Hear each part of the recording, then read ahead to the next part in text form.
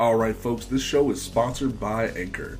A while back we switched over to Anchor as our hosting platform for Panel to Panel, and to be honest, it's actually been one of the best experiences we've had when it comes to hosting our podcast. A lot of people think making a podcast is super difficult, but Anchor actually allows you to record and edit your podcast all on your phone if that's what you want to do.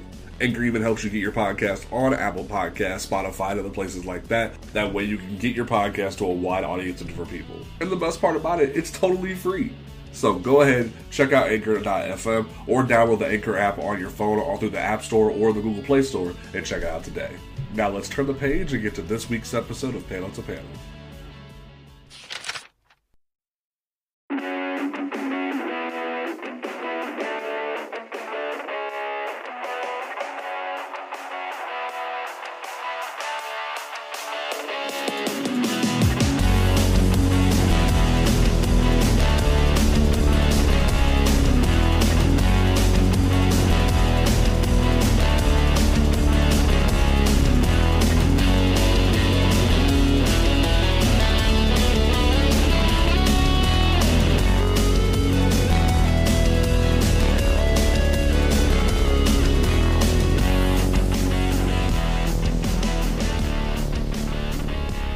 What's going on, good people of the internet? It is time for OnComicsGrounds.com's flagship podcast, Panel to Panel, where a bunch of folks shoot the breeze and talk about comic books and such.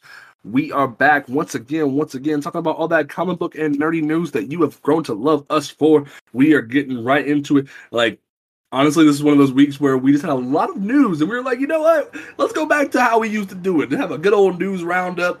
We'll have a couple of spotlight things in the next few weeks after we get a couple of books read. I know Travis and I have been planning a Sam Wilson Captain America coverage for a hot minute, so that'll probably be towards the end of Falcon and Winter Soldier because of what's going to be coming, which is kind of obvious that it's coming, but we'll get to that. So that'll be in a few weeks. Don't forget that you can follow this podcast on Twitter and actually just Twitter at PTP_podcast. I was thinking about Blur Grounds. You can also follow the website On Comics Ground on Twitter and Instagram at On Comics Ground, and you can check out the website on comics-ground.com for all the latest reviews, previews, solicitations. Come check us out. Join us if you want to submit an application. We are loving trying to get more diverse people into the comic book review scene, so come and holla at us. Is there anything else I'm missing? No, I don't think so. You can also follow us on Apple Podcasts, Google Podcasts, Stitcher Radio, Spotify, YouTube, Pandora, Amazon Music, and Audible, which I love that we're all on Audible because I can flip between the podcast and like a Star Wars book. It's so nice. And there's a couple other places, like small places that people use different podcast apps. So check us out there. Help boost the show and share it, review it, whatever you want to do. Check it out. My name is James Portis. To my left, we have the man who is currently deep conditioning his daughter's hair. We're also gonna be very opinionated about Kong and Godzilla duking it out later. We have Travis Tucker. How you doing today? I'm doing pretty good, man. Just putting in the Shea Moisture stuff to help her out, and then I'm gonna start getting her shit braided. The joys of being a mixed child. Right. Well, I also steal her Easter Kit Kats. So nice. Then to my right, we have the woman who hibernates during the day and comes out during the night to educate people on the greatness of comic books. Who you can also check out our previous episode where she had a nice talk about the Runaways with Kamiguno. So definitely check that out. We have Mary. How you doing this evening? I'm doing all right. I am drowning in, those little flippy mood octopus plushies? Yes. We ended up with 5 of them. 5 of them? Victoria found a deal, and, because they're $15 to $30 a pop. Victoria found a deal where it was 4 for $30, but if you bought 4 of them, you got 1 free. So we got 5 of them. And how's that going for your guys' communication skills? Actually, it works really well because she has one on her table. I have one on my table. She has one on her desk. We think she's going to take one to the office, and then we have the period octopus, which is, to communicate our PMS symptoms. That's great. I love that. I just love like I keep seeing the TikTok videos of people using them to communicate, and it just cracks me the fuck up. Oh no, they're great because you can just flip the octopus. You don't have to explain. It's just like, nope, don't talk to me. All right, so go ahead. I said I was also about these stupid little foam batarangs that are like for like a kid's costume, and I'm gonna try and make a silicone mold out of it. Nice. I love that you're doing those now. Like, I want to like start making like super cool stuff out of them. I want to start sending you some ideas. Oh yeah, because I'm just doing the pouring silicone at some point. Victoria and I are talking about a 3D printer, but those are a big investment. Ooh, yeah, that'd be dope though. I mean, because I have that mold that's the Avatar: The Last Airbender sigils, and I have a line of people out the door who want some. Wow. I figured out how to make them into magnets. Oh snap! That's awesome. I also made a Mjolnir magnet too. That's really fucking cool.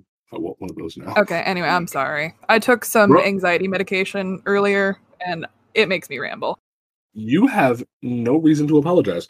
We are gonna go ahead and dive into this. So the first thing we have on the docket is that Marvel Comics. That's a great way to start a sentence. Marvel Comics has decided to finally follow in DC's footsteps and break the chain that is Diamond Distribution and move over to Penguin Random House Publishing Services for all of their single issues, for their graphic novels, for their trade collections. Everything is going to be going through a Penguin now. I think it was what was the one thing that isn't, it was like the toys maybe, or something like something, the statues, something. There was one thing that like talking about that wasn't being done by Penguin, but everything that seems like the coverage would be necessary is like, because you got graphic novels, trade collections, and back in comic books and newly published. That's everything. That's the entire direct market. Am I correct in saying that? Can you repeat that? You kind of broke up on my end. So like, Penguin is covering newly published backlist comics, trade collections, and graphic novels, all for like as the new direct market instead of Diamonds. Is like, that's everything, right? They're like, is Penguin covering everything, or is it something that people were talking about that I missed? I think it's still up in the air right now because completely severing from Diamond would take a lot of time. Because it's not just because, I mean, you know, Diamond, they get the shit about a week earlier, so. Mm-hmm. So, you know, there's anywhere from a week to, you know, back issue trade in the warehouses. So it would take time to fully detangle themselves from Diamond. Interesting. So I don't know if it's going to be like a DC thing where they split distribution, or if, you know, they're going to keep the floppies with Diamond and just move the graphic novels and trades over to Penguin House. But oh no, like it literally says all the floppies are going too. Like floppies, trades, graphic novels, everything is going through Penguin. I don't know then, because that might create issues with the shops, because if you have a Diamond contract, you can't sell books that aren't through Diamond. Yeah. That's gonna cause a lot of issues. Well, like, how has the lunar deal been with DC then? It's split distribution. Oh, okay. Yeah, I think DC and Diamond kind of worked out a truce a little bit. Because, I mean, the intricacies of the deal, they're confusing and arbitrary, and I would have to sit down with people from my old job that I don't want to sit down with. Okay. I'm trying to, like, I'm looking at, so it looks as if Diamond is, like trying to do a thing where they also offer stuff, like, that they're working with Penguin, it looks like, possibly. Like, they're cutting a deal with Penguin, that way they can still do stuff with the books. Well, yeah, because the big two are the backbone of Diamond. Yeah, so that's why it's concerning. Well, particularly with Marvel's variant game. Yeah. So, because if you strip out the variants, Marvel's sales figures probably look more like DC's. Yeah.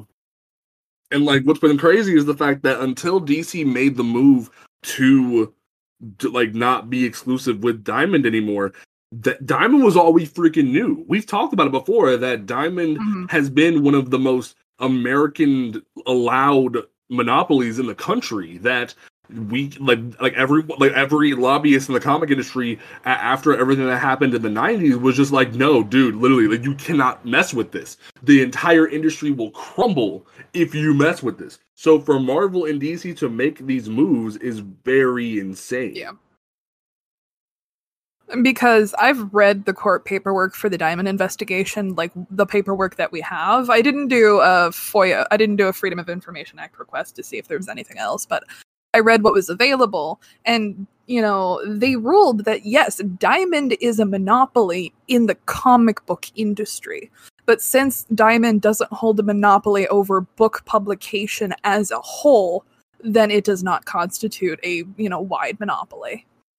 So Diamond got out on a technicality, and this is in the 90s, late 90s, early 2000s, when comic books weren't a huge, you know, billion-dollar franchise.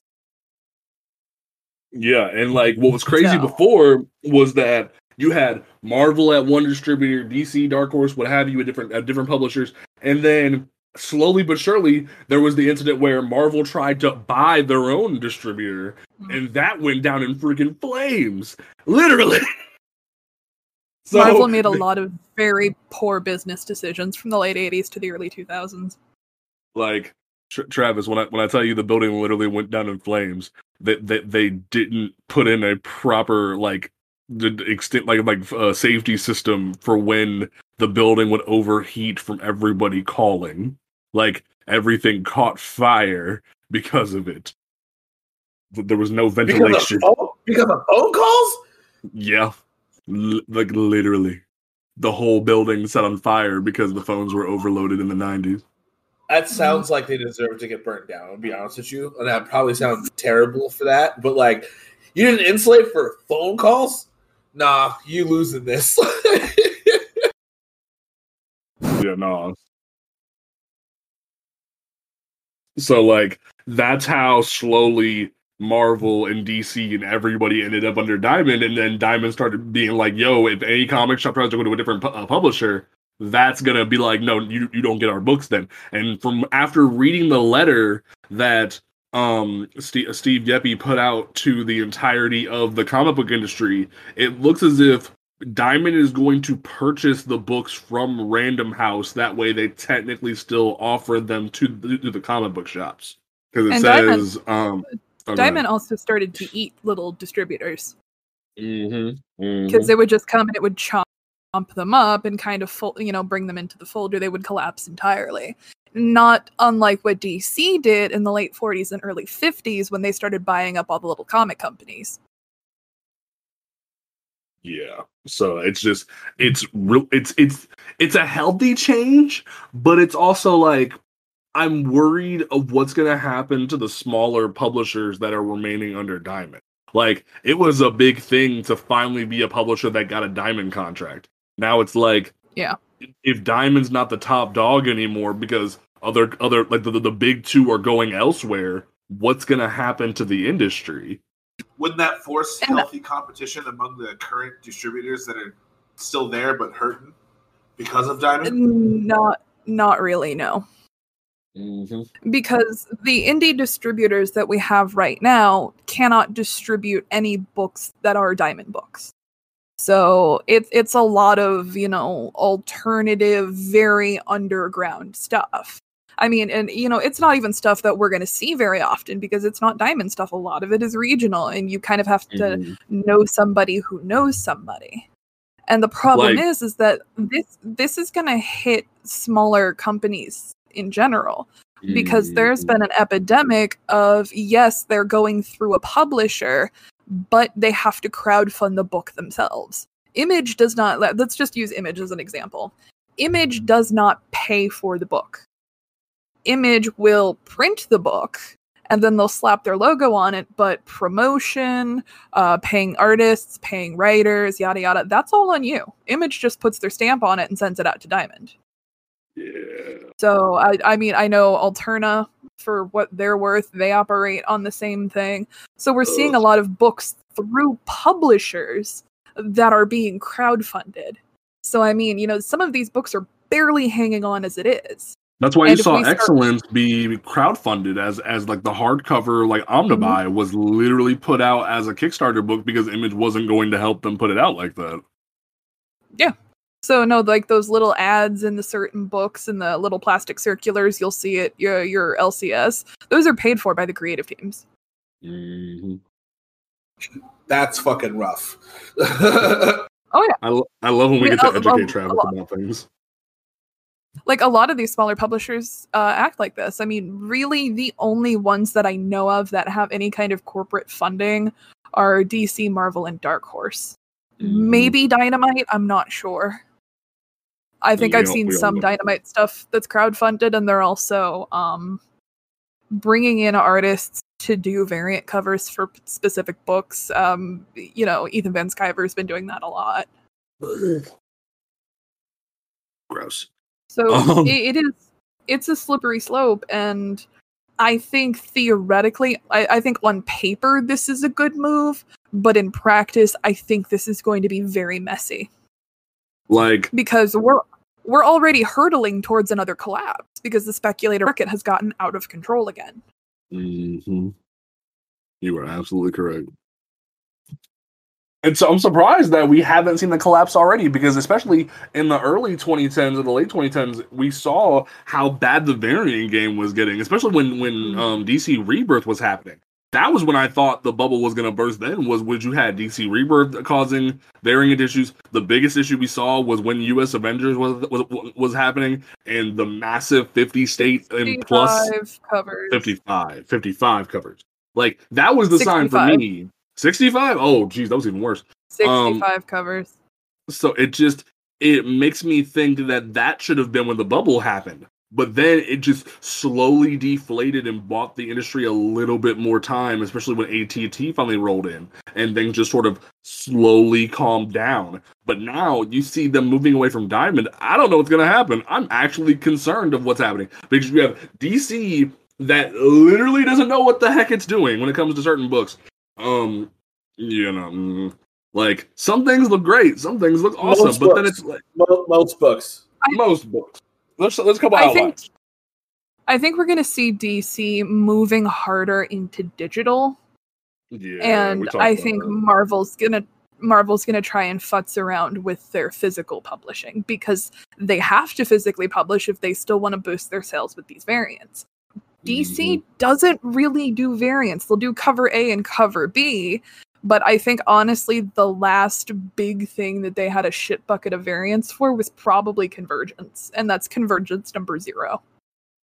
Because I remember there was like a 1 in 200 Adam Hughes incentive variant with Catwoman. Like, DC Rebirth had a bit of a variant issue in store exclusives, but even that, like, half of them were fucking returnable. So it made it easy for people to just be like, yo, take it back.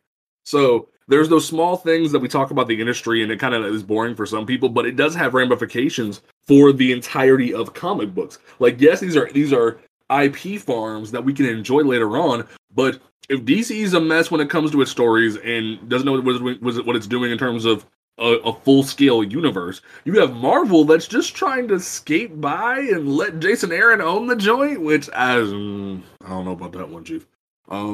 It just...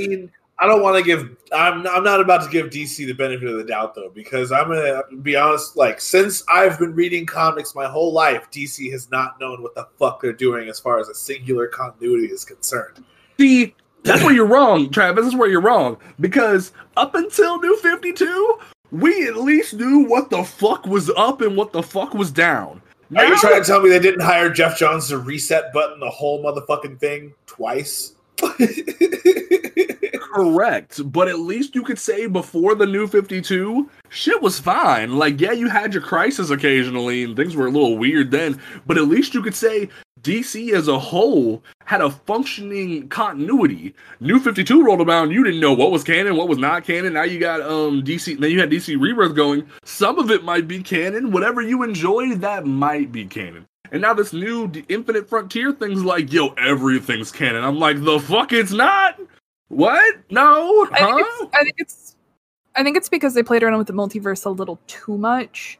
And, people like specific stories and they don't really want it. Because my big thing with the New 52 is that it made the weekly series 52 non-canon. Yep. And I love that series, and it had, massive ramifications for the rest of the DC universe, and it was just gone. And so they give Batwoman a solo book, and everything in 52 has been retconned. So, and so it didn't really make sense because they're still holding some of these characters to their pre-New 52 continuities, but those continuities are no longer canon. So what do you do with that? And I think that's why hard resets like the New 52 are not good ideas. See, with Crisis on Infinite Earths, it worked a little better because that was cherry picking to bring them all into a singular universe. Yeah. But see, my biggest thing was hand in the middle of that, Infinite Crisis was kind of a meh jumpstart to everything. Yeah, that's fair. Super fucking meh. Like, it was like, everything's the same, but it's not. And all these other things you like don't exist anymore. Okay. But see, like, that's more so with New 52, because with New 52, it was like, like the first few months, you didn't know what was canon. The best case you can look to is Red Hood and the Outlaws. You had fucking Roy sitting there on the beach trying to be like, yo, do you remember Dick? Do you remember Cyborg? And Corey's like, bitch, I don't know who the fuck you're talking about. And that was, like, there was so not communication when it comes to New 52, where if you're gonna do a reboot, you have to make it stick. Start from round one. Don't let Jason be there. Don't let Tim be there. Don't let Damian be there. Don't let any of the fucking sidekicks be there. Because, and here's what I've been able to quantify. And I know people are gonna think I'm a nut because I'm a Teen Titans freakazoid. And don't get me started on Titans Academy. I'm gonna have words about that a different day. But like, if you look at the whole entirety of the DC universe, everything is quantifiable of where you fucked up by the Teen Titans.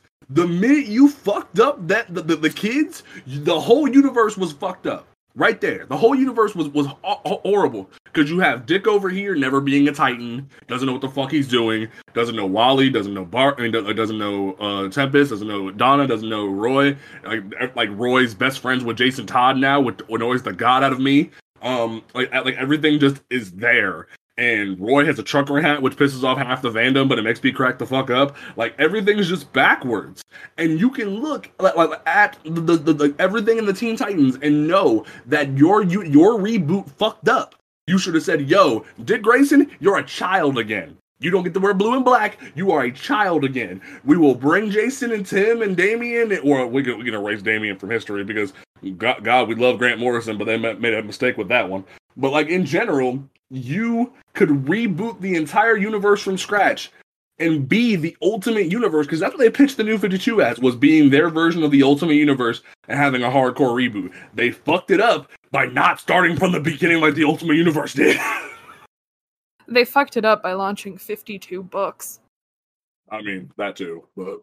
Because, I mean, a lot of those books didn't make it past 6 to 12 issues. Mm-hmm. And that's where it kind of became difficult. And, I appreciate the endeavor that, Katana got a book, Static got a book. So, like, these were ambitious endeavors, but when they're dropping off at 6 and 12 issues, I feel like that kind of hobbles your initiative already. Exactly. Because, I mean, how many people actually remember that Katana got a New 52 solo? Honestly, I didn't even know that. I knew like Blackhawks was a thing, Firestorm was a thing. I know that Katana was on the Birds of Prey launch title for New 52. I know she had a solo book. Secret Six did too. It was like a really weird, hollow version of Simone 6. Secret Six came towards the very end of the New 52, right before the DCU change. And DCU wasn't a reset, but they injected a few books to try and kind of start to alter things a bit. Because they were definitely trying... a Marvel rebrand kind of thing. A little bit, because, you had certain books like Gotham Academy that was trying to appeal to young adults, and Gotham Academy was a charming book. It was. We Are Robin was another great book until Robin War fucked that up. It's like, look at this. Everybody can be Robin. We can all, help and fight together. And then all of the Robins show up and goes, guys, we're the only Robins. Shut the fuck up. It was so dumb. And then Lincoln March showed back up and made it worse.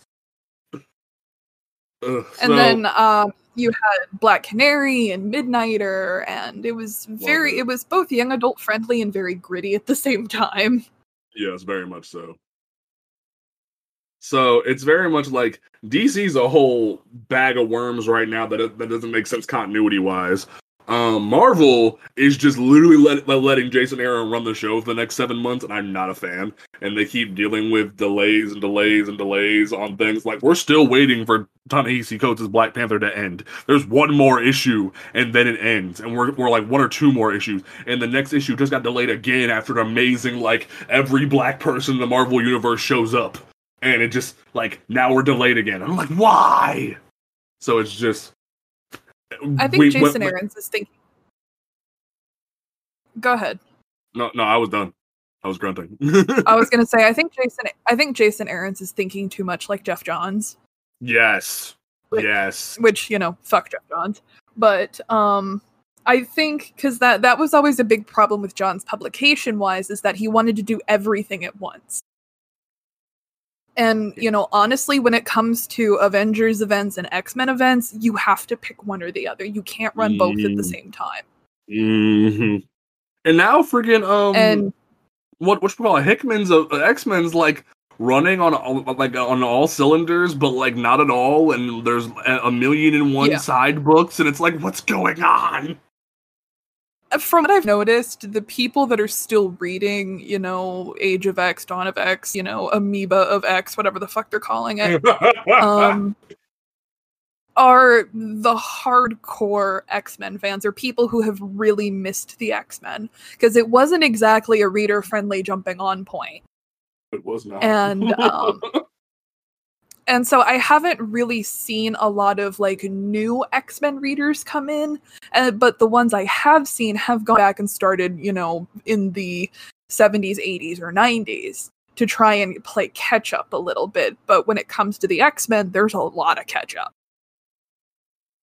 Honestly, so if you really want if you want a good starting point for the X-Men, and this is gonna sound really weird, just start from like where House of M just sort of blows everything up and pick up from there. That's the best place I can think of. Because there's like a little bit of like discarding of the team in certain places, and some mutants are off in M-Town and being weird and shit. But like, that's still the best place where the X-Men were at their peak, and then just skip all of the Bendis shit, because the Bendis shit, other than Cyclops was right, was horrible, and then move on to like Marvel Now and what Marvel Now was Bendis. But like everything I think it was like X-Men Gold and Blue is okay, even though I hate the Time Displaced Kids.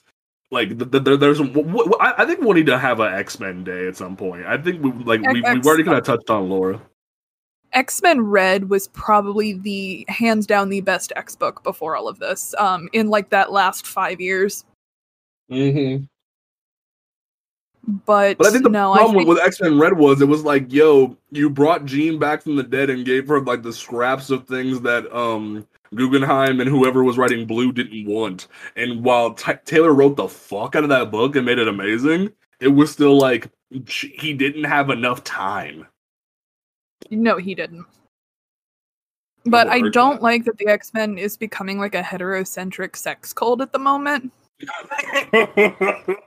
Because it's the whole make more mutants, and I'm like, that sounds creepy. It does sound kind of creepy, yeah. Okay, I mean, Karma and Northstar are gonna sneak their way off the island. Like, we're not fucking doing this. Oh no. So we're gonna swing back to DC, because now we talked about the distributor stuff and went on a bit of a tangent like we always do. Let's swing back to... So DC announced this thing the other day that really had me angry. Like literally on April 1st, on the 31st, the day before April, they started this thing where they're gonna have everybody brought pitches, different creators have brought pitches for books to the table, and some of them are really cool. Some of them are really dumb. And they're doing this sort of March Madness. Everybody gets to vote on what books continue down the tournament bracket and whatnot. And it's very strange. And whatever book wins is the one that gets published. And not only from a reader standpoint, this sounds really jacked up that you're going to make them decide what goes up, but also from the mindset of a creator, I feel really bad for a lot of them because only the one who gets voted survives, despite some of these being really good pitches. And it kind of hurts. If anything, they should publish about 75% of this list, and whichever one sells the best, that creative team gets to launch it as a series or get to make more books. Like, I don't get what the idea was behind this, and we'll explain some of the titles in a second. But I just want to get your guys' thoughts on this, because I don't really. I'm not down with this. I think it's ultimately to boost engagement and get people talking, because with, certain books, they've created a lot of media buzz. So I don't think it's just going to be the book that wins. I think we're going to see the other pitches, the ones popular, the ones that get people talking. I think we're going to see those kind of filter in a little bit. And that would be really cool. It just, the idea up front, it just sounds as if like all these other creative teams, all these other pitches are just down the drain once everything goes down. And it kind of irks me on a certain level. Like, especially, so let's run let's run down the list, because I know I told Travis a little bit about it before the show started, but I want to go down the list of pitches. I'm going to sort of summarize each one a little bit. So the first one is Green Lantern's Underworld on Fire. It's very much centered on a deadly outfit of space outlaws are raising the intergalactic underworld sector by sector under the command of disruptive new Kingpin in search of the ancient payday worth becoming the target of every power play in the galaxy, including Sinestro. Green Lantern's Kyle Rayner and Kilowog are put on a case, but will Kyle be able to do this one by the book when he finds out who's behind it all? That just sounds like a random, New 52 or just normal DC miniseries that anybody could have put out. Not that good. So apparently, the next one is Etta Candy is going to be having a holiday special and Holiday Girls. In the Golden Age, Etta Candy had a group of sorority girls that she would hang out with. They were called the Holiday Girls. And they were Wonder Woman's sorority girl sidekicks. That's really cool. So anything related to Etta Candy and Holiday is a reference to the Holiday Girls. But so yeah, it seems like that might be fully referencing that, because the entire pitch is even joins forces with Wonder Woman Amanda Waller and her Beetle Lambda sorority sisters to create Holiday Hero Inc. So it sounds like it could be a really cool pitch, but it sounds like a one-shot. Yeah, it sounds like a one-shot they could have just put out instead of making this be on the vote tally. Ambush Bug is getting a mini-series like he's Deadpool, where he teams up with different people from the multiverse, which Ambush Bug is the original Deadpool. Yes. Deadpool is not doing anything that Ambush Bug didn't do first.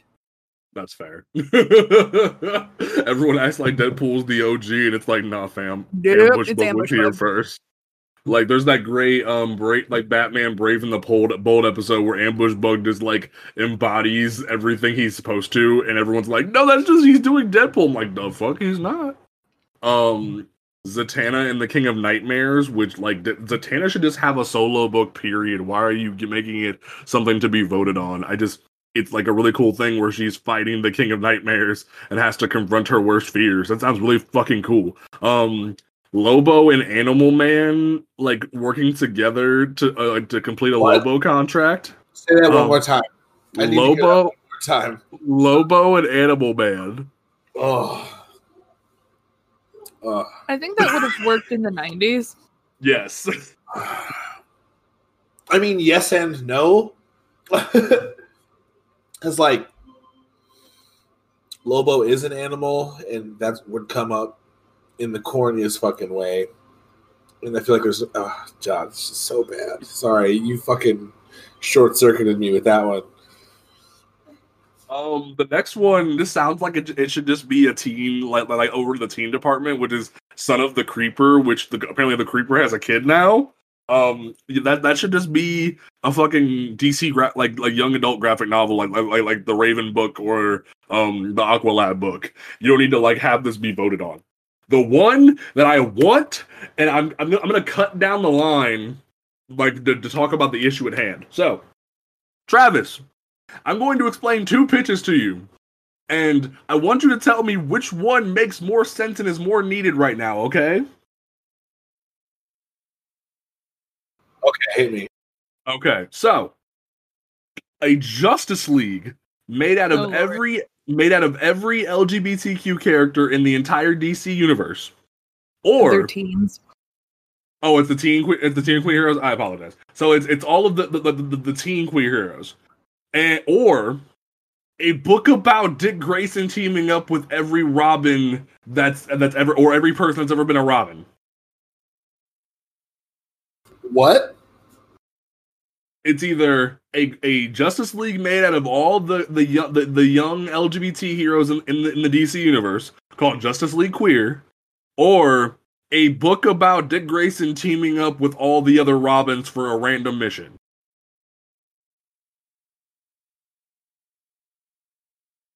I'm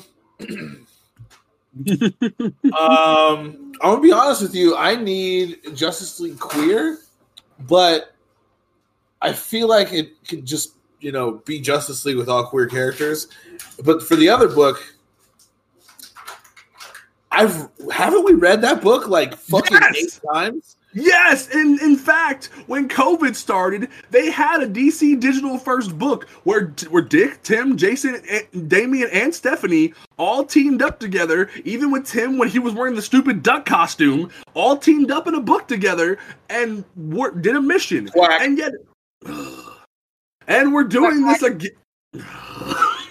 We're doing this as a fucking book against what people would want, especially when DC just announced that they're doing a giant LGBTQ pride anthology, and you're telling me the Justice League Queer book wasn't immediately greenlit? The fuck? Like, granted, hey, you know me, I'm a Teen Titans fan, I'm a diehard Robin fan, and when I'm the one saying we don't need another Robin book, and yet everybody on Twitter and Instagram and Facebook in the voting the past couple days is literally voting for the Robin book, I'm fucking pissed! And I think that's kind of the big problem with a voting, system like this, is that, books that have more diverse character lineups,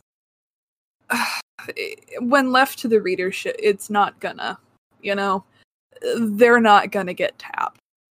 Because I'm sure if they proposed a Justice League book with all of the black heroes in the DC universe, I imagine it would be in the same boat. Where, probably. So, but that's the problem with introducing diverse media and diverse characters, is that people want to see them, but they want, I want a Robin book first, kind of a thing. And then you have the people yelling and shrieking that, keep politics out of comics, kind of a thing, because being gay is inherently political. Oh, you mean the people who just don't fucking read comics? No. It's the people who remember the DC. They remember from the 90s, where the only black people they heard about was Jon Stewart and Black Lightning, and they don't want to hear about anything else. Half of them had black in their title. The fuck. We'll talk about that in a minute, but yeah. See, but it's my big fucking problem with that is it feels like a corporate cop out. Because when they get pressure, DC can now be like, "Hey, we had you guys vote, and you guys wanted more of the same fucking bullshit." And it's like, no, stop, no, please, we need you to be the parent in the room and be like, "This is what the fuck you're reading." You know what I mean? I think. Go ahead, I think that. Sorry, I'm eating my leftover chips from Chipotle. But I think that Justice League Queer, JLQ, is kind of what it's been abbreviated to. First of all, I really don't like the name. No, I'm just kind of if you want to call it, if you want to call it JLQ, I think that's better than Justice League Queer. Just call it Justice League Pride. Like cut Joe Glass's check. Give him the fucking credit he's due. Hell, make Joe Glass write it because he's the one who patented the idea of a Justice League of queer people, and just have him fucking write it and call it Justice League Pride. But I think the book will surface in some form because, and this is gonna be painful to say, okay. DC has always been very pushy with LGBT characters when they actually use them. That is the stipulation here. And I've taught a bit at length about, DC's quality versus Marvel's quantity kind of a thing. But when DC uses an LGBTQ character, they're using it for a very specific reason. And, they have made decisions that haven't really been super popular outside of, your standard comic, specific areas of the comic book fandom. DC very famously partnered up with IDW to publish Love is Love, which, they authorized the use of their characters. I mean, you have Batman, Superman, Wonder Woman in this book, in a charity book that's raising money for Equality Florida, which, was helping set up foundations and funds and whatnot for survivors of the Pulse shooting. And Pulse was a gay nightclub in Orlando. So, DC authorized the use of their characters for that, and I remember there was backlash. But Dan DiDio was the one who always really fought heavily for that. God, that hurts my soul. I want you to take a second and take that in. Just take it in, cry about your life a little bit. But no, Dan DiDio was the one who really pushed for it, and in Love is Love, Dan DiDio wrote a 2-3 page story about the major characters in the DC universe who are queer sitting in a bar talking. And Renee Montoya, Maggie Sawyer, they're, chatting up a storm a little bit, talking about their histories and where they've come from. And then Batwoman comes up and grabs Maggie to go dance. Midnighter and Apollo are dancing. And Renee Montoya is talking to Extraño. I don't speak Spanish. I apologize for my pronunciation. And Extraño rattles off every horrible thing that happened to him in publication because it was not good. I've talked about this in Seduction of the Innocent before, and I might actually have to sit you boys down and we might have to do an episode about that. We can. But, I'm down for that. It was coded very like a gay Doctor Strange. It's like Doctor Strange and Liberace had a baby, and it is Extraño. But, whoa. He gets HIV from the Hemogoblin, and it's just the what? The what? The Hemogoblin. He is a vampire that was created. Travis, it gets worse. He is a vampire creature that was created by white supremacists and was infected with HIV. Excuse the fuck out of me, but who greenlit that? Early DC writers. This is the early 80s. This was before the Comic Code Authority was finally removed their stipulation on no gays. And, I had read Millennium before several times, and it always twisted my stomach until one time I was getting ready. I was going to do that episode of Seduction of the Innocent with Kai. And I stopped and I actually read the letters in the back of the book. And that completely shifted my opinion. These letters are from gay readers. Critiquing things, people who are saying that they love the fact that they can see Extraño, and then you have others saying he shouldn't be this stereotyped, and others saying you should do it more like Maggie Sawyer. And they openly talk about him being gay in the letters, even the editors who are responding. The one guy who writes in going, I'm more or less basically saying, hey, being gay is gross, why are you doing this? And the editor responded with a very polite fuck you. So that completely shifted my opinion. And so DC, for good or ill, has always tried to push an LGBTQ narrative when they're actually going to do it. When they do it well, they do it right, if that makes any sense. Yeah. They don't throw gay characters, and I'm using gay as an umbrella term here, they don't throw them around willy-nilly. And that's the thing. And when DC balls up and does the really good stuff with queer characters, you have things like Midnight Apollo. You have things like John's making Jackson Hyde gay. You have Batwoman. You have and I have my opinions about Tom Taylor's Suicide Squad that will be discussed another day. But that book is amazing and has queer characters in it.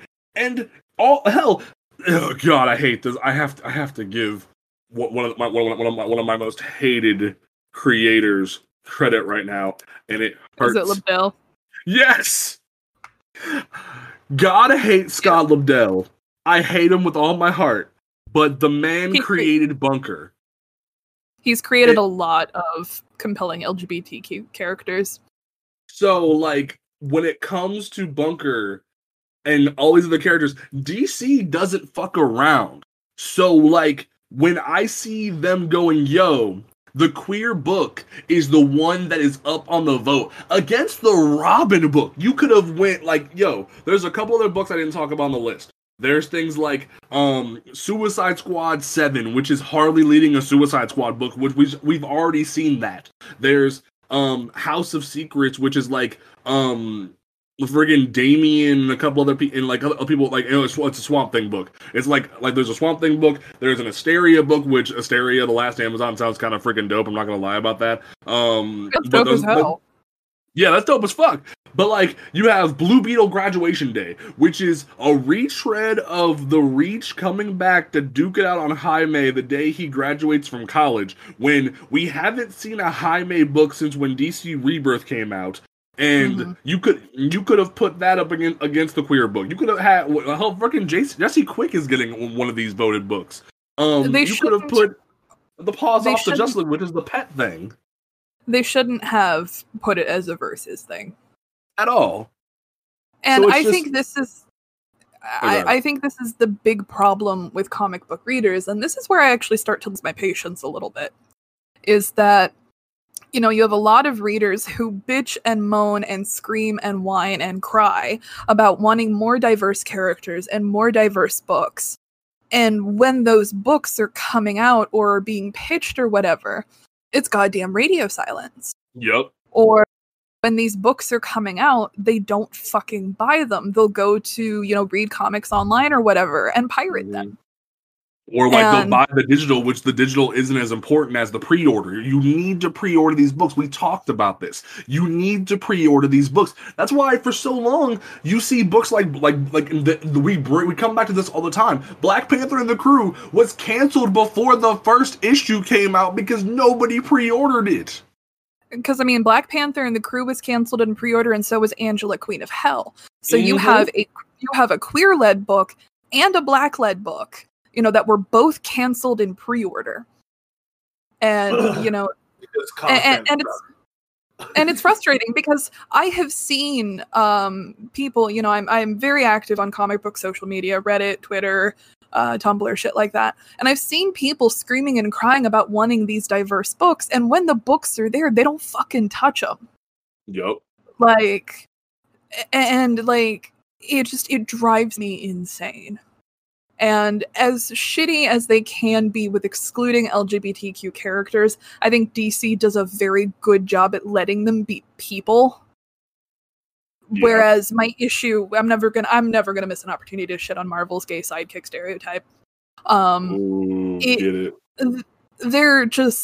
They're sidekicks. They're side characters. You have one in Miss Marvel. You have one in Kelly Sue DeConnick's Captain Marvel. She's an older friend. She's friends with an older woman who's a lesbian. We're talking bestie sidekick. Patsy Walker.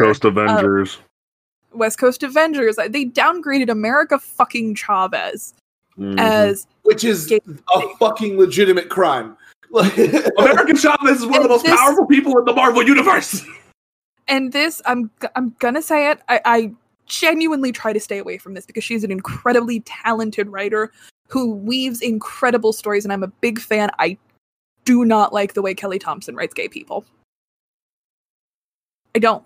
I think there's something very flat and two-dimensional about it, to the point where I'm just kind of like, do you know gay people in real life? But because they're always not bitching because we don't care. That's not, I want to convey that We are not trying to like gatekeep or tell you don't want this stuff. We're telling you if you give a crap, support it. Like, if you want to say on Twitter, yo, I want this black book, why do you think there's people like me who literally write articles saying we need more black books? Why was Sam Wilson Falcon canceled? Oh, well, I don't want a Sam Wilson book. I don't like Sam Wilson. Well, then tough fucking noodles, bitch. We need to support this. That way we can get to the next black book. Riri Williams hasn't had a book in months and no one cares. Like... I ran too much for my own good. I'm sorry. It's because when it boils down to it, comic book fans want the same thing. There's a mutual I have on Twitter, and he said something a while back. He said comic fans don't want anything that's new. Comic fans want books they remember when they were kids. Ooh. And that cut deep. And he was not wrong when he said that. Yeah, and I even find myself doing it because I compare almost every Superman thing to 90 Superman, so I do it too. But it's frustrating because I'm tired of seeing people, bashing Marvel, bashing DC, going where's insert rep here, and it's like they've tried and you didn't fucking buy it. Like Bombshells should not be a bizarre financial outlier. Like. That's the fucking yes. She just hit the nail on the motherfucking head. I know I bring a lot of stuff back to Bombshells, but I think when it comes to queer narrative books, and unfortunately it is almost exclusively sapphic women, but I think that's the book that we need to look at from the big two. Like, I know it's exclusively sapphic women, almost exclusively sapphic women. Marguerite Bennett is a sapphic woman herself. So, and like, I have done a tally. There are more queer characters than straight characters. I mean, there is references to Black Canary being trans. Alicia Yeoh is in the book. And I remember one interaction on Twitter where somebody asked Marguerite Bennett if Alicia Yeoh was still trans or if she was cis because it was the 40s. And Marguerite Bennett responded and went, nah, fuck history times. And 3-4 months later, we have a panel where Alicia Yeoh is explaining why how she trans to Tim fucking Drake. And he's like, that's dope. So like, you're taking in the response from your audience. And it was a fan favorite book and it's a fucking outlier. Nobody can explain. I just finished the first year and it's fucking amazing. Nobody can explain the success of Bombshell. I can't explain it. Like, but a book like this should not be a monolith. I'm sorry, I'm getting very angry because I am so goddamn sick and tired of seeing people wanting diverse books, diverse creators on these books. Emphasis of characters, creation of new characters. And when they try, they don't fucking buy the book. Let's go. And like, I know that taste is subjective. So I mean, like, I know that there were a lot of people that didn't like Naomi, and you know what? That's fine. I think my personal opinions about Naomi is I think Bendis wanted to do Riri a little better. Yeah. No. She's literally right, Travis. If you read Naomi, it reads like Bendis wanted to cut himself another check, but he got somebody to actually proofread his shit. That's what Naomi reads like. He got David F. Walker to come in and proofread his shit. Which, that's a good thing. Good on you for being a smart white person. Now, what I'm not proud of you for, Bendis, is spending your entire first issue of Justice League having all the white members of the Justice League going, hey, we should probably get some more non-white people in here. And then someone going, hey, actually the robot sidekick goes, hey, look at this black girl over here who happens to be named after the guy who said we shouldn't have an all-white Justice League. It's like, really, Bendis, you a little on the nail on the head there, buddy. You good? So no, Bendis is about as subtle as a goddamn train horn. Yeah. So no. Go ahead. Sorry, I made myself so angry. Honestly, if you wouldn't have, I was about to go off, so I'm glad you did, because like it bothers me, and with like, and God bless, like God bless Clark Bull. I love him for being such a champion for this book, but I feel like I'm just next to him on the sideline, going, is this ever gonna get published, or are we just gonna vote for it and the Robin book come out, or like it just my heart breaks. For everything that I've seen of his professional work, Clark, he's a fighter. And I think he will push every button and pull every string. Because I had an experience with him that after my whole Supergirl comic shop shenanigans, I had brief correspondence with him. And he said, hey, we're going to send you a little something, whatever. But I got a comic in the mail that I was not expecting. And it was a copy of Batwoman #1 from Rebirth. And it was signed by James Tynion and Marguerite Bennett. And in the bottom left-hand corner, it's signed by Kyler Lee, who plays Alex on Supergirl. So she had come in to do like a live interview or whatever, and he shuffled over to her to get her to sign a book for me.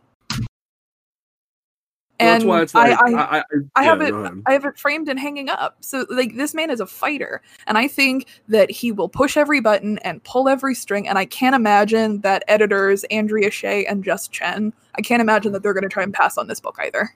Oh yeah, no, like it will come out in some form. He even reassured me, because my reply tweet to him got a little bit of traction. He was like, "Yo, we're gonna work our butts off to see if this book can come out," and I was like, "Yo, bet," but it's just.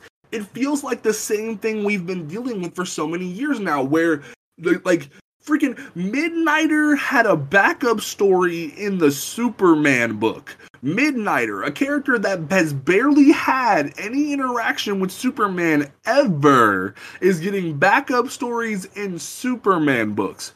That sounds more like you're trying to shelf your queer characters. Hell, fucking, the Black Mr. Miracle was in that book too. You shuffled him to the back. Granted, Shiloh Norman is getting a solo book miniseries, which is great, and we can forget about Scott Free and Tom King and move on, thank God. But like, I need people to actually give a crap about diverse books, and I didn't expect us to go on this tangent for so long, so we won't get to the entire docket, but I think it was needed, because it seems as if we work so hard on this podcast to show people, hey, diverse books matter. We literally have like 2 black people, 2 gay people, and a woman all sitting at this table trying to tell you, please support the comic book industry. We're not just like yelling for no reason. We care about y'all. We care about y'all being represented and us being represented. So we wouldn't yell if we didn't care. All right. Next thing on the docket. Black Widow. Does anybody care about the Black Widow trailer? I didn't even see it. I didn't see it. It's honestly, I think the movie, like, I know people are excited, and I'm excited that they're excited, but it's about 6 years too late. And I think it's just to placate Scarlett Johansson. Like, the perfect time for a Black Widow movie was after Winter Soldier. Yeah, you're right. They could have beat DC to the punch. Mm-hmm. Like, they could have sucked all of the emotional air out of Wonder Woman. But they sat on their hands, and I don't care. I don't. Here's my big thing with it. I like, say what you will, I mean, and people. Good for Florence Pugh, though. Good for her. Yeah, great. Yeah, good for her. Like Florence Pugh has been killing it in the game lately. I want to see more of her do more movies. Here's my big thing with the Black Widow movie. Joss Whedon did everything in his power to make Scarlett Johansson seem like a horrible character. I will be the first one to say. She's a monster because she can't have a baby. You said Scarlett Johansson and now Black Widow, and I internally was like, yeah, Scarlett Johansson is the worst character. like she is. He literally like Mary just put the nail on the head that they made her seem like a monster for not being able to have children, and they compared that to the Hulk, and then they were like, okay, cool, now we're not going to acknowledge this whole like Bruce and Natasha thing ever again, and it was just like, what? So and then on top of that, You have the entire situation with ScarJo just being a garbage human in general. Like, hey, I can play Asian people and I can play trans people. No, you can't. Please stop. So it's just, and that part of her, and on top of that, I don't think Black Widow is somebody people are clamoring to see on the screen or to be represented by. Because if that were the case, we wouldn't have had 5 different miniseries for the girl that were supposed to come out around the same time as the movie, but it kept getting delayed. So we saw 4, 3, 2, 1 more freaking miniseries coming out, and now there's an ongoing written by Kelly Thompson to hold us over until the movie comes out. But it'll probably be canceled after that because no one's probably reading it. Like, if you look at the facts, Natasha has always been a sidekick. She's always been part of freaking Steve's roster. And she's a cool character sometimes, but they can't decide 1 minute if she's Russian or if 1 minute she's English. And it's frustrating. And like, if you're gonna give me a freaking female superhero movie, like, I may not like Carol that much, but I'll watch 5 more Captain Marvel movies before I'll watch a Black Widow movie, because ScarJo isn't that compelling to me. I'm sorry. Hold up, Cece. Hold up. Give me a Monica Rambeau movie before I get a ScarJo movie. Why you say that? Give me a Monica Rambeau movie before anything else. I mean, yes, but like, literally anything else, to be honest with you. Like, give me Monica Rambeau, give me Kate Bishop without Jeremy Renner in the room, give me anything. Like, please. Like, Haley Steinfeld. Yeah, like, Haley Steinfeld's gonna do great. Like, I don't want Natasha Romanoff leading a movie. I just don't care. I think Scarlett Johansson, all stupidity aside, she is very talented. She is a good actress, and I think that's, unfortunately her talent is undeniable. And she plays Black Widow with a lot of conviction, emotional vulnerability, heart, and so Black Widow is performed well and characterized well, but she's terribly written. Yes, very much so. She was the eye candy for because Winter Soldier doesn't do anything but just be hot. Like, she has some cool action scenes, but she's just there to be a sidekick. Avengers, she's just literally the Avengers fuck toy. Yeah. Yeah. It's sad to say that because we want more better women characters than that. Because Victoria absolutely adored Winter Soldier. She loved that movie. And we were riding high on the fact that, Black Widow, I don't think she was purely a sidekick in Winter Soldier. She did a lot of cool shit. She went public. She shook up S.H.I.E.L.D., the Marvel Universe, like the MCU. She shook it all up. And we were riding high off that until we saw an interview with the goddamn Russos where they talk about, there was sexual tension between Black Widow and Cap, and it ruined the whole goddamn thing. Yeah, and there was that whole, Apple Store thing where they had to kiss, and, that was part of that. They were trying to convey the idea, because they couldn't decide who Steve was supposed to be with, whether it was Peggy, whether it was Natasha, or whether it was Sharon. And it was very obvious that the Russos were told, he's kind of supposed to be with Sharon, but then it's like, hey, the fans want him to be with Peggy. So they just said, screw everything. But the biggest problem I have with Natasha is that they write her to just be either badass or just kind of trying to unintentionally slut shame Scarlett Johansson. They forced her on Bruce. They gaslit her and made her a monster for being infertile. Then all of the rest of the movies, she's just there. And then you freaking fridged her. You fridged her. Literally, there's no funeral for Black Widow. They have a perfectly good funeral for Tony, but there's no funeral for Natasha. Yeah, they had a massive funeral for Tony. They were like, who's Natasha? You even called the fucking stupid kid from Iron Man 3, but then you couldn't have a funeral for Natasha. Bro, they even linked Agents of fucking S.H.I.E.L.D. Think of that title for a second. Agents of S.H.I.E.L.D. at Tony's wedding, and did not have Black Widow, who was an agent of S.H.I.E.L.D., a funeral for her. What the fuck? Sorry, I said wedding at for Tony's. Yeah, it's fine. Backwards. Honestly, I'm getting angry again. You're valid, Mary. I'm pissed too. The Hulk romance. Don't use that line. No, and it's just my biggest issue with the MCU, and I actually take a lot of heat from some women for this, that I don't think the MCU, particularly the Russos, know what to do with women. Ooh. And, you know, I have made my feelings about the girl power scene in Endgame. I have made my feelings about that very clear. I did a big Twitter thread deconstructing it one time, and somebody who yells about BVS every other week, quote, tweeted it and said, "It's been a year, leave this movie alone." And I'm like, you bitch about BVS every other week. See, all I have to say in regards to that is the boys did it better. That's all I have to say. But I mean, like, you look at these characters in the Marvel Universe, and they're one fucking note characters. Like, look at Gamora. Gamora is very popular. Zoe Saldana knocks the role out of the park. What does she do other than be a grumpy bitch and a fighter? And has daddy issues. Like, we're shit. Like, and that's you just not like even ruined her for Travis. And that's she does this for every female character of prominence, all of them. Yeah, and I mean, that's not even talking about Guardians of the Galaxy's problem that all of the people of color are goddamn aliens. Yep. Like, they're either completely painted over, they're aliens, they have weird features, like, oh, Bradley Cooper is a CGI raccoon. Why is the white dude the one that gets to, you know, look like... It bothers me. It bothers me. And Mantis?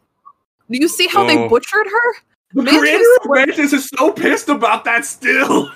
Mantis is like a Lady Shiva level martial artist. Yes, like, she is. She is a bad bitch. You do not fuck with her. And now she's some pixie waifu airhead. I mean, let's look at Valkyrie. Sarcastic bitch who's a fighter. Like... Yeah. And now she's queen of the Asgardians, which is great. And I'd throw myself at Tessa Thompson. I would. Tessa Thompson could do whatever she wants to me. I love Valkyrie as a character. I still am unsure about it. I don't think she's Brunhilde. That's a big thing. Is she Brunhilde or is she not? No, because Brunhilde pushed her out of the way in the flashback. That's why I thought they justified her being a different Valkyrie. They were totally boning. But and I have read Fearless Defenders and Brunhilde. No, this is something else I'm angry about altogether. The women of the MCU are one fucking note characters. Look at fucking Wanda. Oh no, Vision is dead. I'm sad. Like, and I'm sure, you know, I've seen a lot of people talk up WandaVision, and I'm sure it was a great show. I feel like we need to have a day. I'm legitimately, Mary. I think we need to have a day where, like, you watch WandaVision and then we discuss it, because, like, me and Travis have had our opinions in DMs. You, like, all three of us need to sit down and deconstruct it. Like, I really do I think there's absolutely no goddamn reason in the world why they had to strip out her Jewish and Romani heritage. Mm-hmm. I think it is wholly unnecessary. I think Other than it being a Disney thing? Travis. Yeah. And I know he apologized for it, and I do want to give him credit for the apology, but it does not change the fact that he did not say it, but Peter fucking David going off on a con-goer about, you know, the Romani people would break the legs of their children. Like, what? And, you know, Peter, there was a convention where Peter David went off on a con-goer because I believe the con-goer was had Romani heritage, and he was asking a question about it. And Peter David was horrified, talking about how he went to Romania or something like that, and saw that, you know, they broke the legs of their children to make them more effective beggars. Like, Travis, it's on YouTube. I can send you the link. And it's bad. Disgustingly racist. That's why Peter David is kind of like not good right now. And I will say that to his credit, he has apologized. And I'm not Romani. I'm not gonna, like, he has apologized to them. So I always do try to point that out. Like, I still have problems with James Gunn for the comments that he made about gay superheroes. But he has apologized. He worked with GLAAD, but that doesn't change the fact that they didn't say it, and I don't think we should forget that. Oh yeah, no, definitely. No, you're absolutely fucking right. What do you? Shit. That's my issue with Suicide Squad, and we'll get to that. But no, so that's why I have a really hard time giving a fuck a Black Widow. So we're gonna go ahead and move on from there. I think a good breather. I think I'm gonna make these two knuckleheads sit down and have their own Godzilla versus Kong episode, probably to go out the same week as this episode. So okay, no, I need to gloat for half a second. Okay, go for it, Travis. He whooped Kong's ass. Yeah, Kong went 0 for 2 in that one. He went down like a king bows to a god. God damn it. I was going to say out loud, you need to chill because that god got his ass whipped by a robot. I think my favorite part is when they're fighting Mecha Godzilla and Kong picks up the axe and Godzilla turns around and supercharges it. Yo, it was like right when Kong was losing the edge against Mecha Godzilla, Godzilla was like, this just needs to be the fuck over after getting his...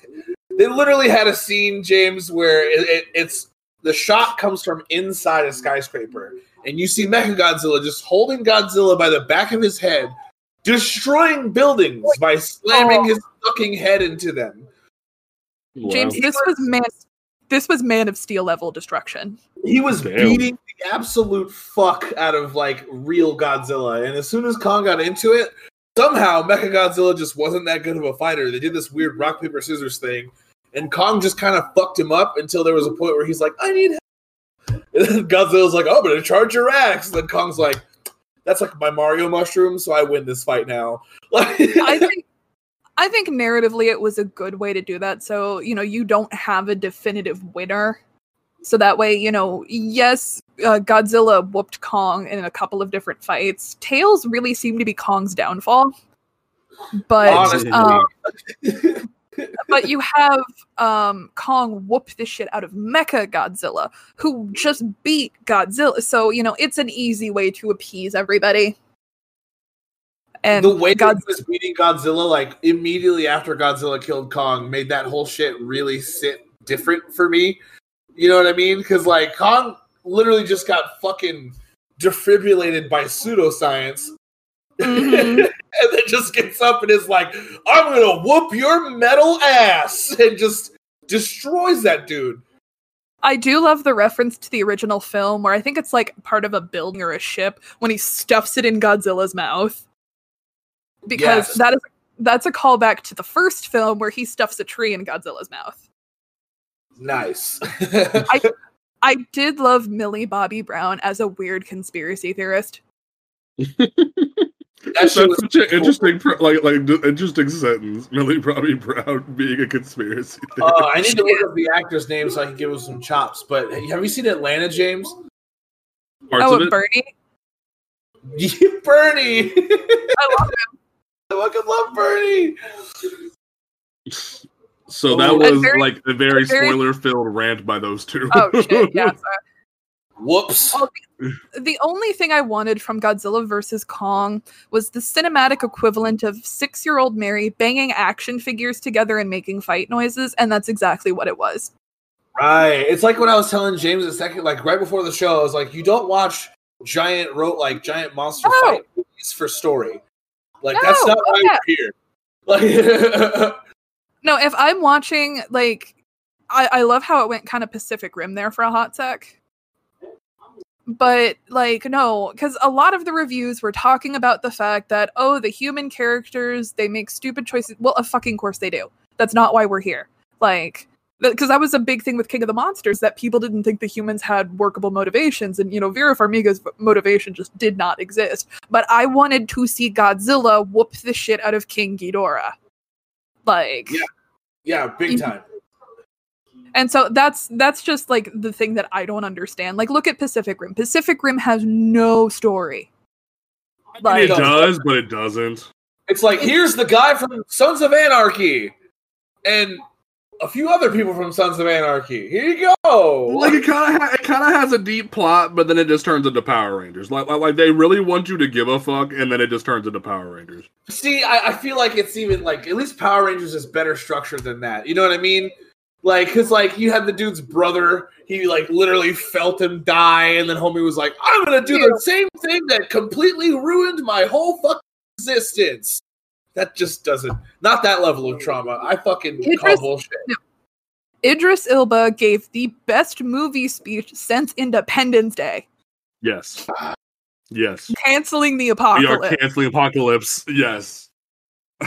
Okay, so there's a reason why Idris Elba is my Fallout husband. Oh my god. Okay. Whenever you have to like design your spouse in Fallout 4, I always make mine look like either Idris Elba or Daniel Day Kim.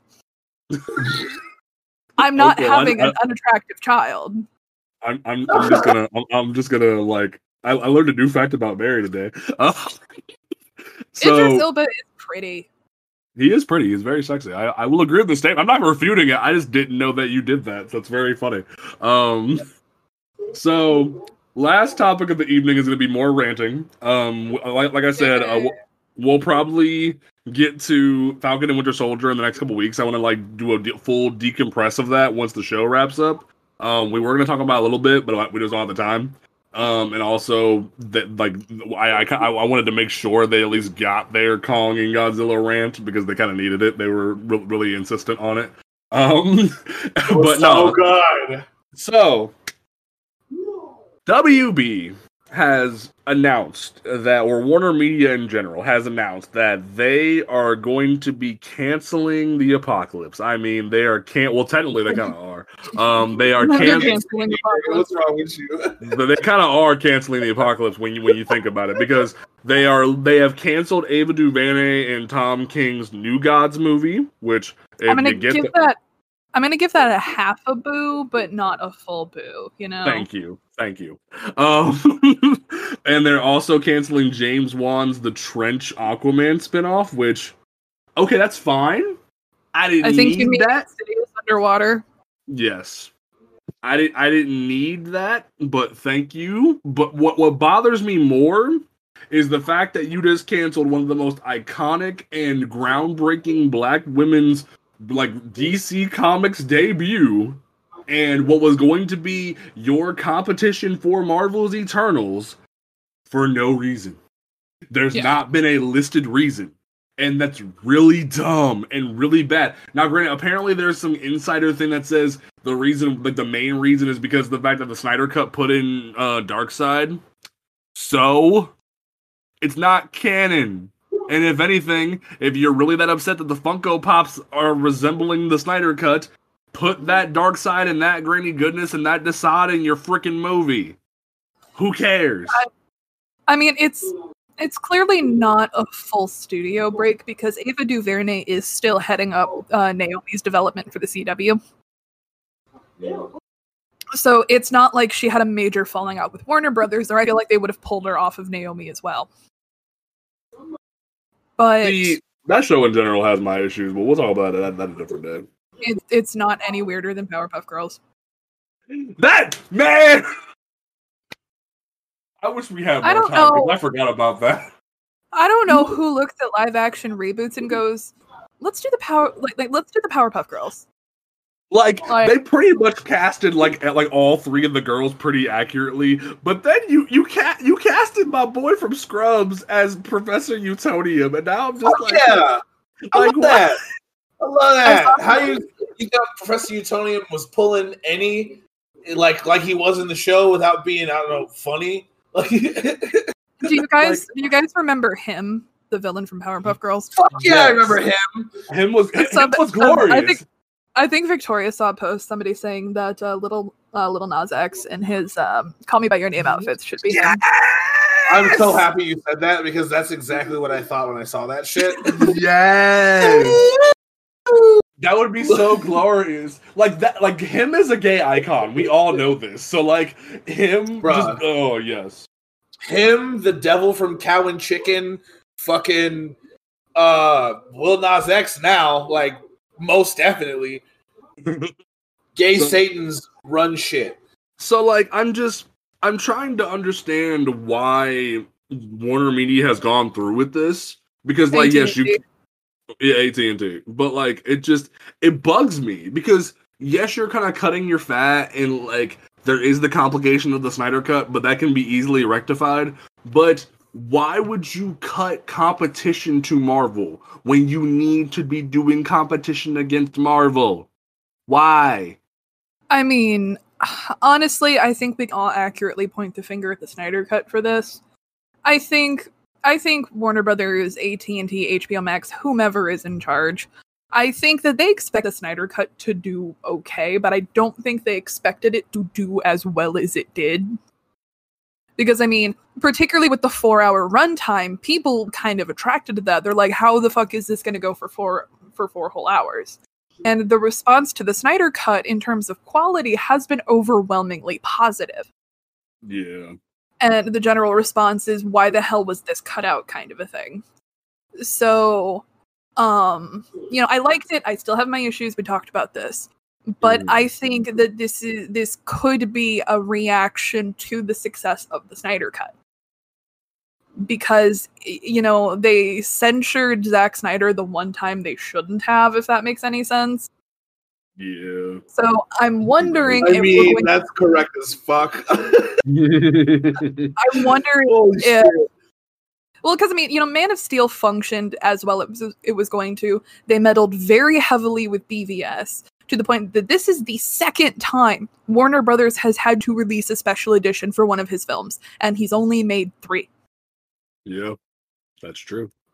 Because they fucked with BVS so much that they had to release the Ultimate Edition, which is a far better film in comparison, and then they had to release the Snyder Cut, which is twice the length of, the theatrical cut of Justice League.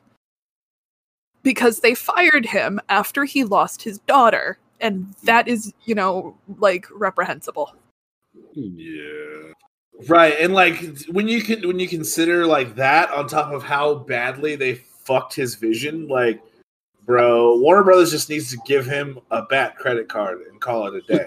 But I think that they fucked themselves into a corner by censoring Snyder, and then he finally gets to do his Darkseid stuff, and people are impressed and want to see more of it, and then we lose Ava fucking DuVernay. Of all the people, you got rid of Ava DuVernay. Why? DC had Patty Jenkins, Kathy Yan, and Ava DuVernay. That is top tier talent right there. You done goofed. And you got rid of arguably the most talented of the 3. Yeah. And I don't fucking get it. Give her another movie. I know we've got the chick that directed oh my god. That was with the lady who kills people. My brain wants to say Single White Female, but I know that is not the right movie. I don't know. But, we've got that lady directing Zatanna. Mm-hmm. And it's just how many... You get rid of the most famous black woman director in Hollywood. I'm sorry, can you tell I'm PMSing? I'm all over the place today. Honestly, you're not. It doesn't even come off like that. You're doing very well. This is the best we've been in a hot minute. I kind of dig it.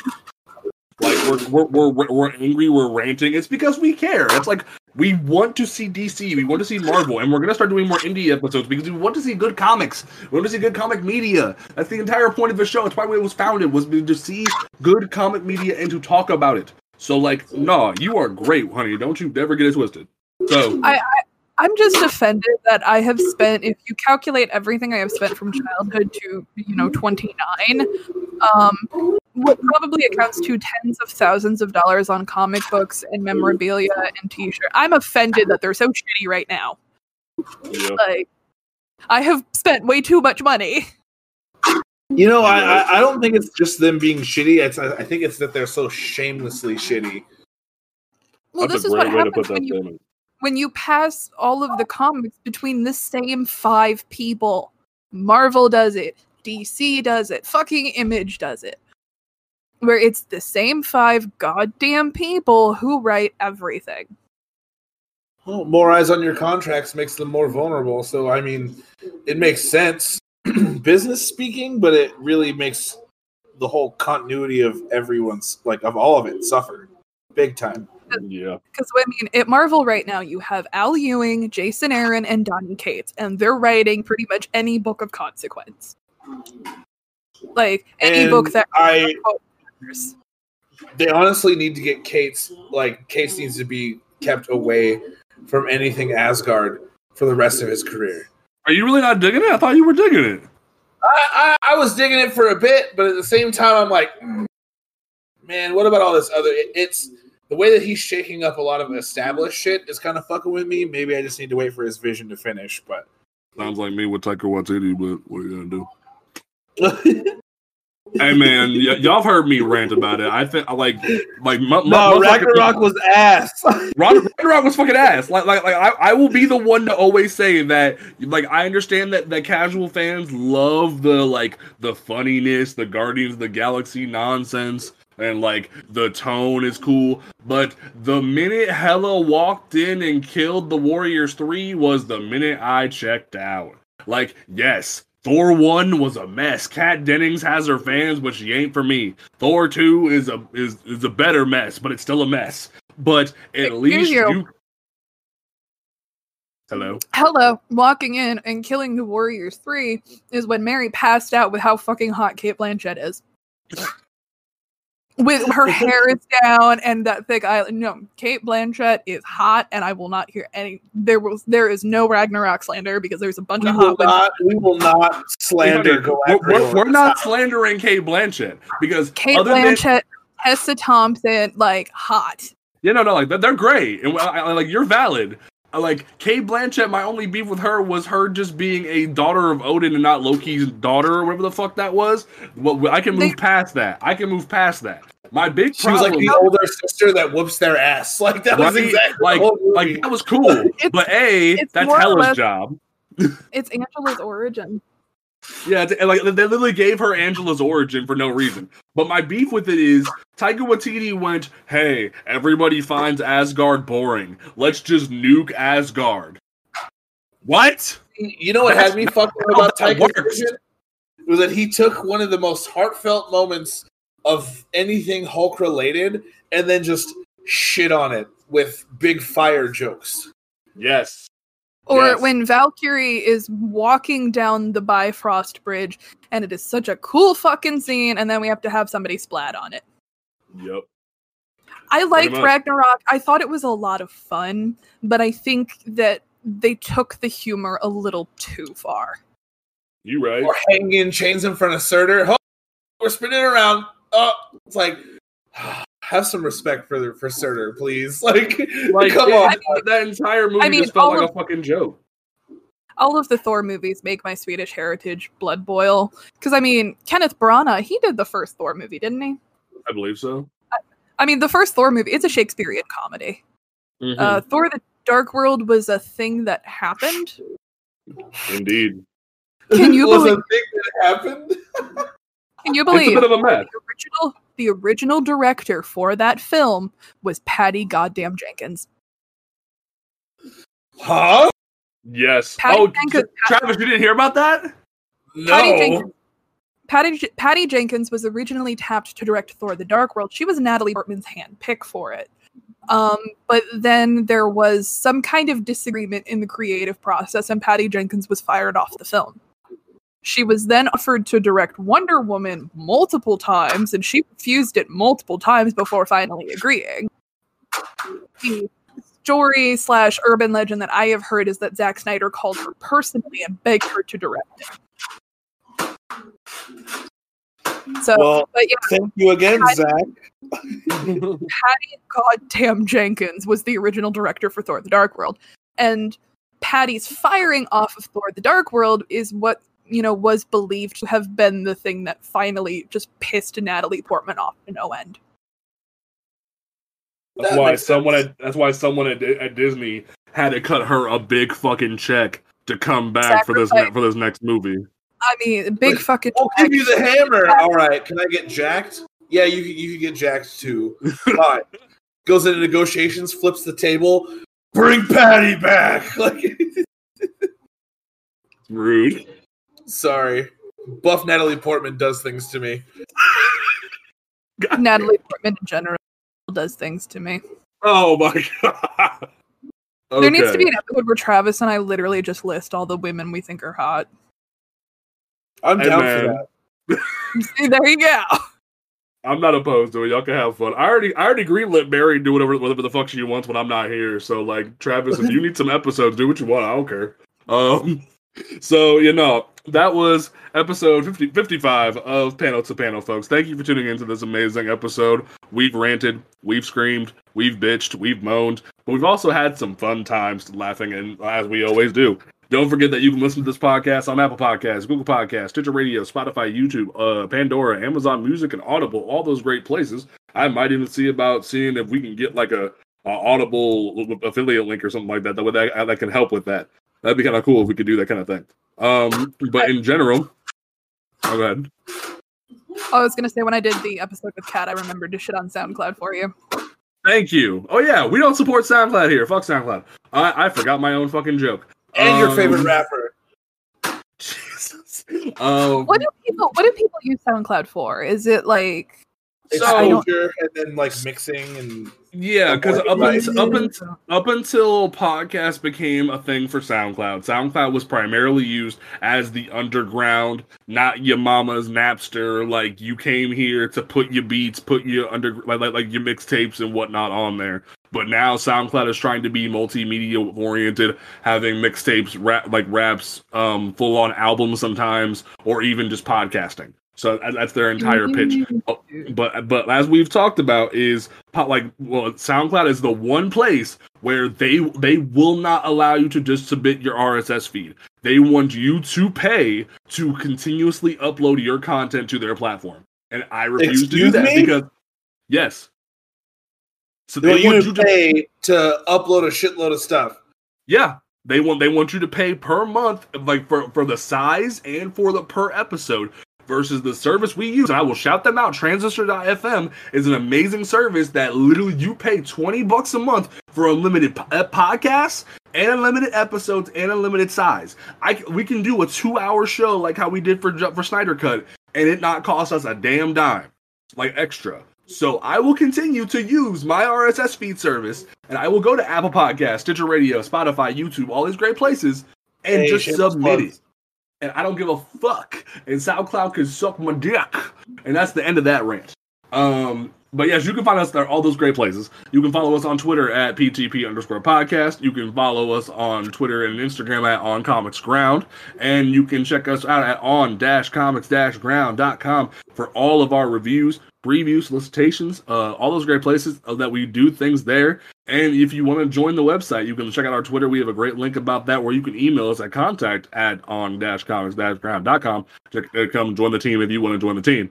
We are looking for amazing, diverse voices that want to join our team, so please come check us out. I think that's it. Travis, what is your closing statement for episode 55 of Panel to Panel? I mean, it's a little more than a statement. It's kind of a rant. But DC, please, for the love of fuck, stop letting people choose between diverse characters and representation and the same bullshit you always give us. We're tired.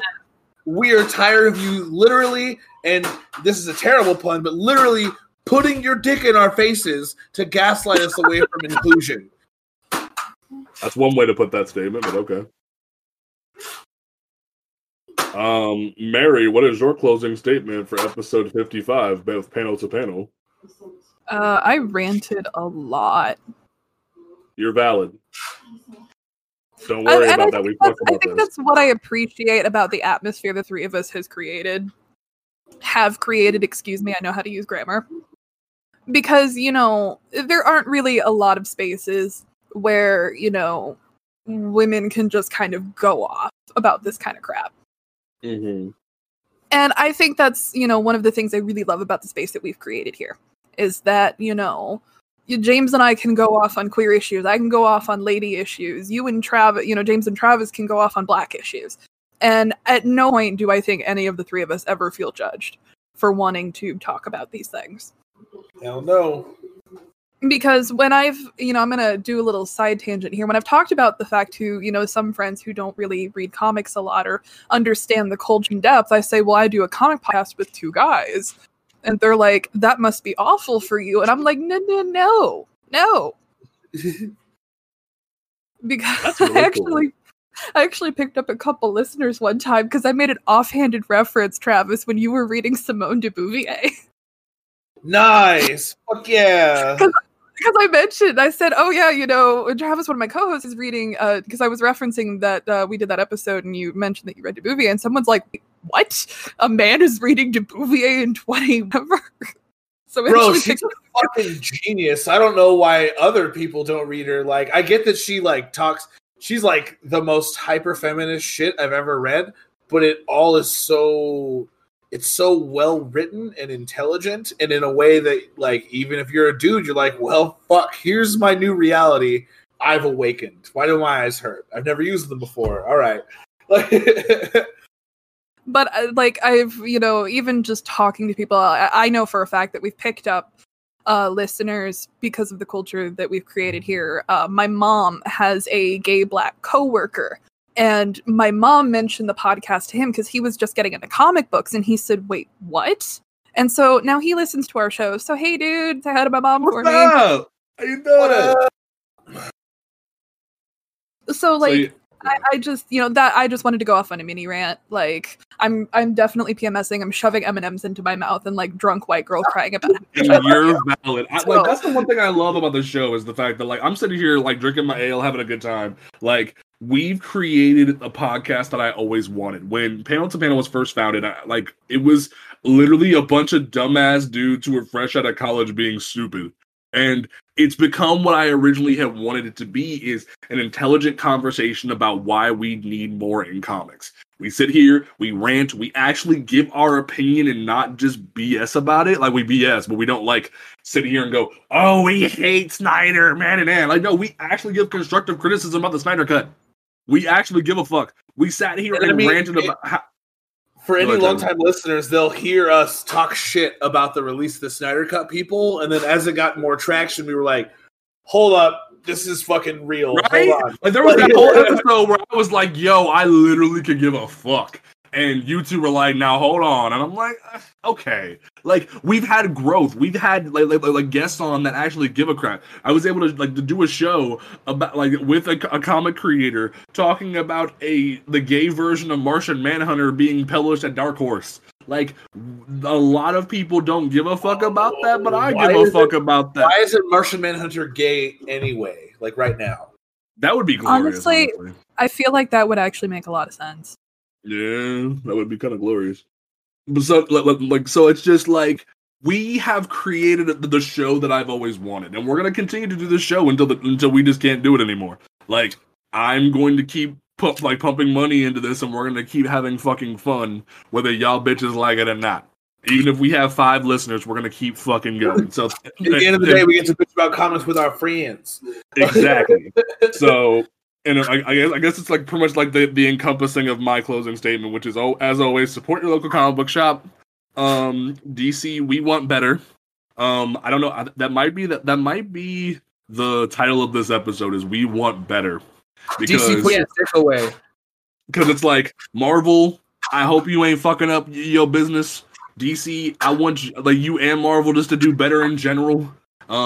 I don't really want a Black Widow movie, but fuck it. I'll still watch it for the laugh because I get to see fucking Florence Pugh kick ass, and I get to see Taskmaster get manhandle hugged by a random old guy, which made me really uncomfortable. I'm in it for Florence Pugh and Rachel Weisz more than I am for Scarlett Johansson. Yes. So that's pretty much more. And also, it's going to be interesting to see how they spin this into the rest of the franchise. There's rumors and whatnot about how they're going to do it, so whatever. But no, so thank you folks so much for tuning in this episode of Panel to Panel. We will catch you folks next time. Peace out.